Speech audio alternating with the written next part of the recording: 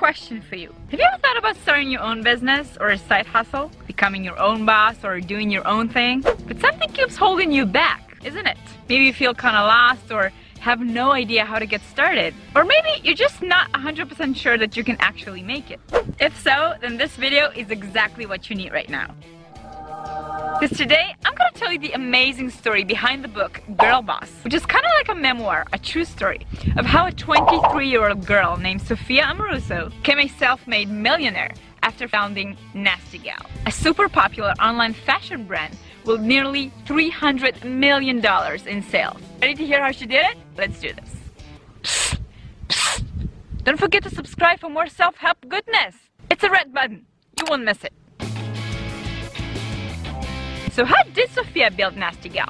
Because when she got started, she had nothing. No job, no college education, no money. And like all of us feel sometimes, she had no clue what she wanted to do in her life. But she did know this though. She knew she loved photography, she knew she loved searching and buying vintage clothing, and she knew she didn't like to work for other people or talk to them. She also knew that she had to pay rent. She decided to open an eBay store and see if she can pay rent and stay at home and not talk to other people at the same time. Pretty soon her eBay store started to take off. But how did she do it? With a simple business philosophy that you can use too. Psst.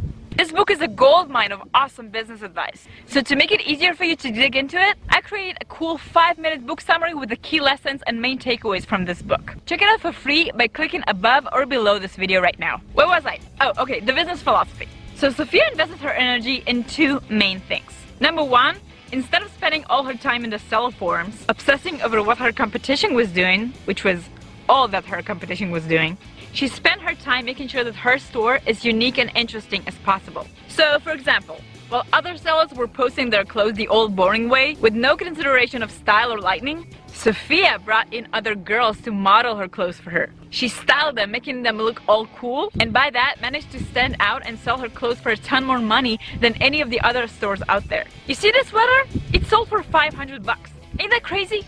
Next, to bring more people to bet on her eBay auctions, she learned how to use social media to her advantage, which actually made her one of the first social media marketers online. How she did it? Old school style. She was adding potential customers as MySpace friends and then posted post updates every time she got a new piece up for auction. Also, she made sure to read and answer every single comment. This way, she got raw, unfiltered feedback back from her audience, which allowed her to know exactly what they want to buy and just give it to them. Slowly but surely, in about 2 years, Sophia had one of the most successful vintage stores on eBay. But one day, it all ended.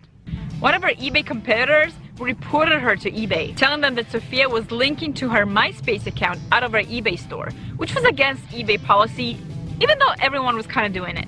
As a result, eBay suspended Sophia's account, practically forcing her to go on her own and start her own website. The cool part was that by then, she had over 60,000 MySpace followers to fall back on, and she let every single one of them know that her business is moving to a new place.